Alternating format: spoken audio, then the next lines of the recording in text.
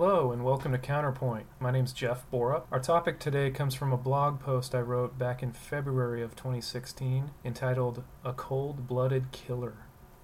Imagination is a powerful tool. Particularly, it is our ability to believe in past or future events and rationalize in the absence of hard evidence that has undoubtedly driven humankind to accomplish great feats. But at what point do our perverted notions of possibility collide with the immovable force of probability? Consider a hypothetical legal case involving a suspected murderer. In this example, a weapon was found to have been removed from its holster, loaded, hammer cocked, and trigger pulled 3 times to shoot an unsuspecting victim in the head. The prints were shown by investigators to have been cleaned, with the gun placed back in its holster, then tucked neatly in the top dresser drawer. Based on this information, would it be reasonable to conclude that a key suspect in the murder should actually be the household dog? Should a judge entertain arguments that it was the puppy, in fact, who was the shooter, who fired the weapon 3 times, wiped the gun down, and placed it back in the holster and back in the top drawer? As members of the jury, can we not at least assume that an extremely obscure set of events theoretically could have happened? We were not there, right? How can we truly know for sure? The killer dog theory is at least a possibility, in a sense. Is it not? No. Whether we can imagine such an event in our minds, or whether the belief in that some fifth dimension reality the puppy could have been the culprit makes us feel a certain way, the possibility versus probability divide must be honored. While an extreme occurrence may initially strike us as a viable option somewhere in the darkness of the universe, the reasonable truth of the matter remains.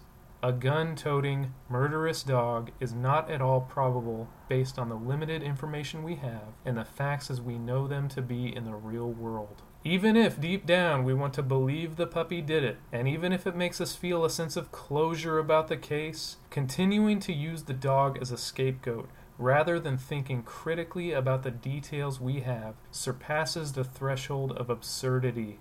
Some, nonetheless, insist on taking it one step further and surmise that not only is the dog the murderer, but that it actually had a motive. It was jealous or angry for being ignored, that in a fit of rage it unleashed terror upon its owner. Sadly, this line of reasoning only elevates our original contradiction to a further degree of lunacy. There will always be those who refuse to let go of the killer puppy theory. They are entitled to believe what they may. But we as members of a coherent society should always grant a higher platform to those making genuine attempts at rationally applying facts to achieve a greater degree of certainty. Some may take offense to this, but sometimes voicing an opinion, whether based on law, religion, anti-religion, or otherwise, means demanding certain assertions be grounded upon reasonable truths that are not just possible in some abstract sense, but that are probable given our reality. Without this, the puppy is doomed, and the truth dies with it.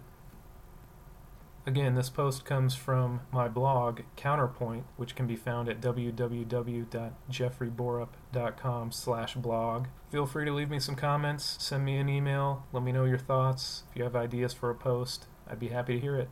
Thanks for reading, thanks for listening, and I'll see you next time.